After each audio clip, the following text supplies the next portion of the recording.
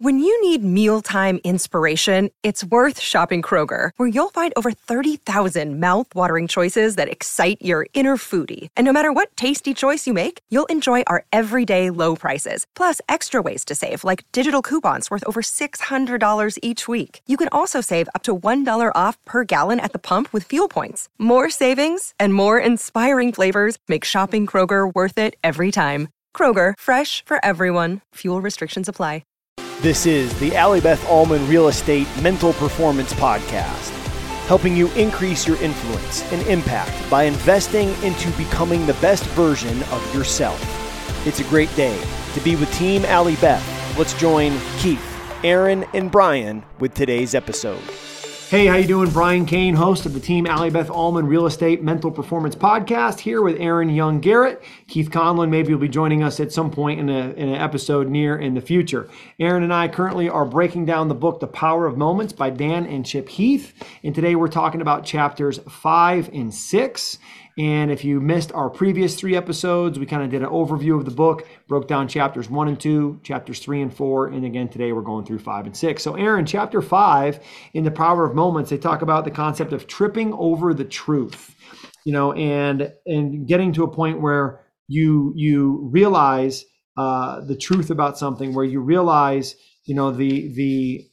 that moment of insight as it comes to you, right? As we're talking about insight in kind of an introduction, when we talk about insight, it's tripping over the truth and stretching for insight. So talk to us about tripping over the truth as a moment of insight and maybe how that connects to the real estate profession.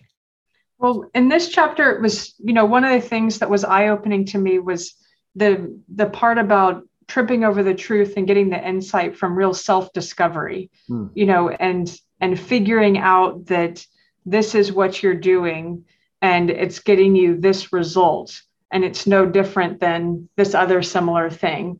And then you have this, eye-opening moment, which is the truth.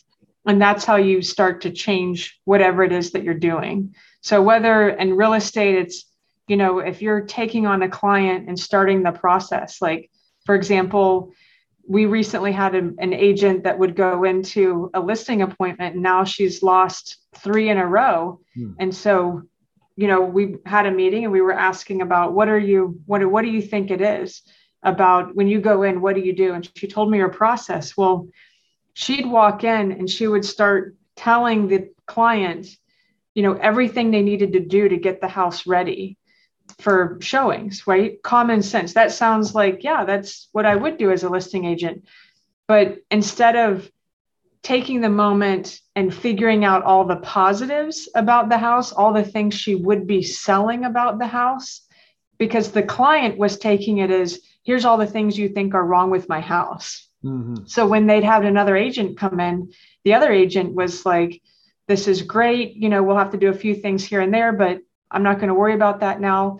Let's talk about what your plans are moving you forward. Whereas this agent was like, just going ahead and, she was sort of skipping the first step and, sort of telling him, overwhelming him with what the client thought of was a negative. And we started talking about that, sure enough, next listing appointment, she thought about what she was selling and held back on what needed to be done first and save that for the next appointment after she had the signed listing agreement. So, that was sort of an interesting that that she didn't realize she was doing it. She thought she was being helpful.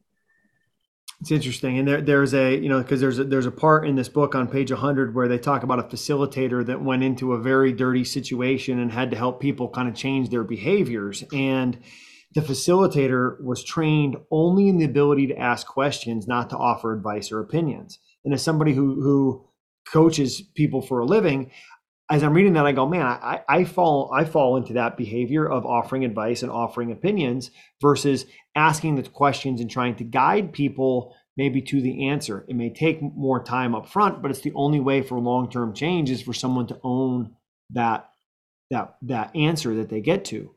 And it sounds like with the agent that you were just mentioning, they came to kind of that same realization of talking to the client about what their goals were, what their vision was, what they enjoyed about the house. And even though the agent could then still offer some suggestions to make the showing look better, what they could do. They just provided the opportunity for the listing or for the owner to maybe get to some of that realization and then agree to make that customer or that client even feel better about their situation. Right. And, also, with this, it's that self-insight that they talk about that causes the change, that initiates the change in the person. And like if you're an agent representing a buyer, most agents don't take the client to the best house first because they know they're not going to buy the first one they see. They have to see the market and see what's going on. And then you sort of guide them into, realizing here you might guide them into saying you know what, I thought I needed a downstairs master, but an upstairs master isn't really the breaking point that I thought it was. It isn't, I think I can do an upstairs master now that we've seen, several houses with it. And the house does live this way. And, but if you just, as sort of that mentor or, person that's guiding them, if you walk in and say, look, here's the list of criteria you gave me, and here's a house that matches every criteria, and then they don't want to buy it. Well, it's because they didn't self-discover the insight. And I thought that was so powerful.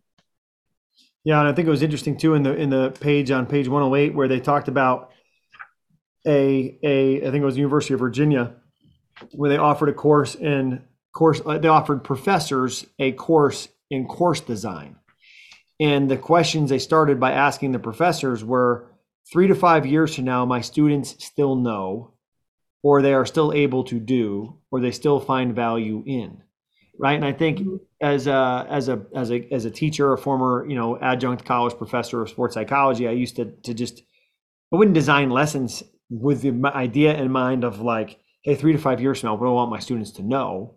I would design a lesson, say, okay, I got 13-week semester and we got 3 hours a week for 13 weeks. What do I want to cover in those kind of 13 classes? I wouldn't start with the bigger question of what do I want my students to know? And I think as a real estate agent, you could say 3 to 5 years from now, what is it I want my client to still say about me? 3 to 5 years from now, what do I want my client to still feel about our experience together? And I think if you ask yourself questions like that, what do you think some of the answers would be that agents would say if they were asked the question, 3 to 5 years from now, I want my clients to say? I would hope they would say something about the customer service that they were provided, about the availability that they provided for their client, something along those lines. But they're still able to do. I hope it's something in regards to the sustainability of their business. And their ability to have continued it and grown it over the 3 to 5 years, and something they still find value in. I would hope people look at it and say that their expertise has grown as they've grown as an agent. That they're still connected, right? That they're still that when you think about real estate, the first thing you think of is the agent who sold you the house 3 to 5 years ago, because there's still some kind of connection. You still get a Christmas card or a holiday card. You still get like we talked about moments, you still get a house anniversary gift or a house anniversary call or something every year to say, hey, it's your 2-year anniversary. How is everything going? And it's just in that routine and that calendar that's part of your process as an agent, so that 3 to 5 years from now, they might say, man, every year I hear from my agent on my anniversary of my house, did you know that there's house buying anniversaries? I've never even heard of that before until we started doing this breakdown. But right. What a great idea. And there's 2 groups that know about it, the agent and the people that bought or sold, or I guess really bought. And that's it. It's not like other family members are celebrating a house anniversary. They don't even think about that. But there's only 2, the person that bought and the agent that helped them buy. Right. And if you're it's the only people that ever know about it. And if you're at a deeper level with your client and hey, what type of bottle of champagne or what type of bottle of wine do they enjoy? And every year you show up at the door with the bottle of wine and the bow on it and a card that says happy anniversary. As a client, I'm never going to forget that. And when I want to go sell my house, who I'm going to call. Exactly. And so let's say you're there for 10 years and they get you a $50 bottle of wine every year. They've made a $500 investment to get your business 10 years from now, which is you're going to make a lot more than $500 back when you sell that house. Right, exactly. So It was on page 106 where he talked about you can't appreciate the solution until you appreciate the problem. yeah. Right. And that was what that self-insight was so powerful. Yeah. But I think so many times, like, identifying what's the problem we're trying to solve. And I think, when you're in marketing or you're in sales, that's really what it is it's problem solution, right? So when you're going to try to get a house listing, what's the biggest problem that the person who's making a decision on who they're going to list the house with, what's the biggest problem that they have? Is it how much the house is going to get listed for? Is it how quickly it can be sold? Is it the availability of the listing agent? Is it the feedback from the listing agent that's going to help them to get the house sold more quickly? Maybe they don't want to sell the house for a while. They're being proactive. Maybe they want to finish out a school year, whatever it is. So being able to quickly identify what is the biggest problem or need that my client has and how do I provide that solution versus going and thinking we have the solution when we haven't uncovered the problem. That's so true. Stretching for insight, chapter number 6, Aaron, if we take a look through that, I thought it was interesting. They shared a couple examples. One woman who opened up a bakery. She was a baker, and then she went to open her own bakery, and it failed in 18 months. And she said, "I realized I'm great when I work for others because they rely on me, but working for myself, I'm a terrible boss." So I think so many times people will say, "Oh, you should go open your own spot." Well, maybe you don't want to do that. Maybe you just want to bake. You don't want to have to run a budget and hire and do all the other things that come along with being a business owner versus somebody who's an operator and has a specific job they're passionate about. And on this, applying it to real estate, one of the things that people often ask me is, how do people do everything so well? How do they do the social media, the marketing, the print marketing, the being in front of the clients, the networking so well? And, you're only going to do well at what your niche is. Mm-hmm. So if your niche is open houses, go do open houses. And that's where you'll make all your business and sustain your business. If your house is social media, if your niche is social media, really focus on your niche. And I thought this was such a great example because, she realized she stretched herself and she went out and opened her own bakery. But then what her reality was that I can't even, here I am working for myself, doing everything that I'm overworked. And now I hate it. Yep. Because it's always, Tom Brady has a great quote, and it says, everybody wants to be where you are until they realize what it takes to be there. And it's so true. You always look at really people that you think are really successful, and then you start realizing what it is that's there. Our top agents love them to death, but, they're single agents that don't have families, they're not raising kids, they're 100% focused on their business and they're excellent at it. They're great at it. And I have great respect for them. But, a lot of my agents that are raising 3 or 4 kids, are saying, why am I not here? I'm like, because when they're working, when you're taking your kids to dinner and at the soccer game and this and that, and that's the difference. So you got to, it's a reality of accept where you are and then go be good at that place. Yeah, it's true. That's the truth there, right? And having a 5-month-old who just rolled over for the first time back to front yesterday. Let's go, Carolyn. But doubling down on your strengths. Identify what you're good at, double down on those, and position yourself in a place where your strengths come to fruition. Instead of spending so much time leveling up my weaknesses, let's double down on my strengths and make that what is most prolific and out there for people to see, because then they're seeing the best side of you. The one thing on page 117 I thought maybe is the best line in the entire book is it says, action leads to insight more than insight leads to action. Like, you have to stay busy as an agent, right? You have got to learn to fail. And you've got to learn to learn from those failures and move forward. Action leads to insight more than insight leads to action. He says, learning who we are, what we want, and what we're capable of is a lifelong process. And they give the example in there I thought was tremendous of Sara Blakely. And one of the coolest things I've ever heard is that Sara Blakely, when she and her siblings would have dinner with their father, the father would ask them, "What did you guys fail at this week?" In a quote from the book, it says, "If we had nothing to tell him, he'd be disappointed. The logic seems counterintuitive, but it worked beautifully.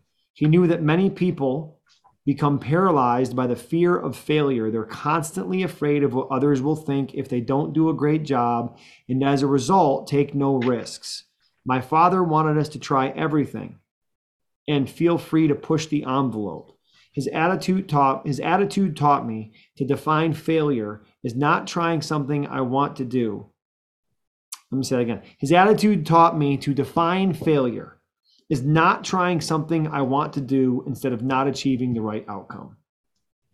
So the key thing here is like when you seek out situations where you might fail, failure loses some of its menace. You become inoculated against it. Like you get told no 9 times or 900 times, and it's like, good, the next one's going to be a yes. And you keep moving forward. I mean, anybody who's working in real estate, anybody who's working in sales, being able to change your relationship with failure is massive mindset shift. It's only going to help you be more successful. Unpack that for us a little bit, Erin. You know, that was such a great lesson. And I don't know how many times I've heard you say action leads to insight. And, you know, it leads you forward. And as I was telling you earlier, I remember the first time I had a good friend I was working for, had a listing with them, took them 4 offers. They never would sign one. And then they ended up firing me as their listing agent. It was the first time it ever happened, and actually only time. But I came back to the office and I ran into Allie Beth, the owner of our firm, founder of our firm. And I told her about it. And she said, "Send flowers, write a note saying thank you for the opportunity, and move on." And sort of, so what? And it's, you know, it was that I was sort of, at first I was taken back, like, you know, do you know what that meant to me? Do you know what that kind of failure meant to me, and all these things? And, you know, but I did it. I wrote a thank you note and had some flowers delivered. And, you know, and then sure enough, you know, I moved on to the next thing because I had to go make money somewhere else. So, but it was just that. And, you know, even in this, you know, he is the psychologist that, you know, was a doctor that a patient had asked him, you know, to spend 15 minutes or spend some time with them. And he said, "I'll be back in 15 minutes. And that 15 minutes, the client had committed suicide, but his mentor took the doctor and got the details and went over it. And then he said, "Change clothes and let's go see the next client. You know, let's go see the next patient." And, you know, in the moment he talks about being in shock on that, but what it did is, from a mentor, is he pushed him forward and led him more into a place. And in my position here as the sales manager, that's one of the things that it makes me think about is, you know, where, you know, just like we talked about, double down on your strengths, and then also look at something where you can push yourself forward. And if you fail, you fail, but at least, you know, it will move you forward in another direction that you will find success. Yeah, I love that. And then and if you look at kind of the summary of the chapter, right, it talks about the formula for mentorship, which is what we just referenced with Sara Blakely's father, with the psychologist, his mentor, with Allie Beth, with you, is the formula for mentorship that leads to self-insight is high standards, assurance, direction, and support. And when we have those things as a leader, we have high standards, we have assurance, we have direction that we provide, and support that we provide. I think we're able to help create some of those moments of insight. And one of the things that they finished the chapter with here is that the promise of stretching, trying something hard, going beyond what you're used to, it's not success, it's learning.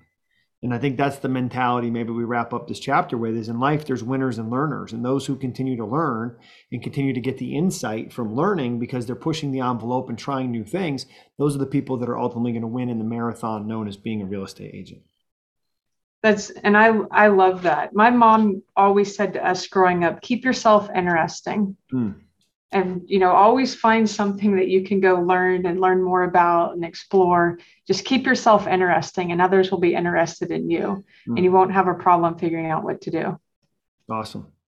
Erin, good breakdown. Next week, we're going to move into moments of pride, and going to break down chapters is going to be 7 and 8 next week, where we're talking about moments of pride, and the 2 chapters in there underneath, creating those moments of pride. Actually, there's 3 of them. Chapters 7, 8, and 9 are recognizing others, multiplying milestones, and practicing courage. Sounds like a chapter designed for a mental performance coach. Can't wait for it. Until then, let's not count the days. Let's make the days count. It's a great day to be with Team Allie Beth. Erin, thank you for being here. Thank you.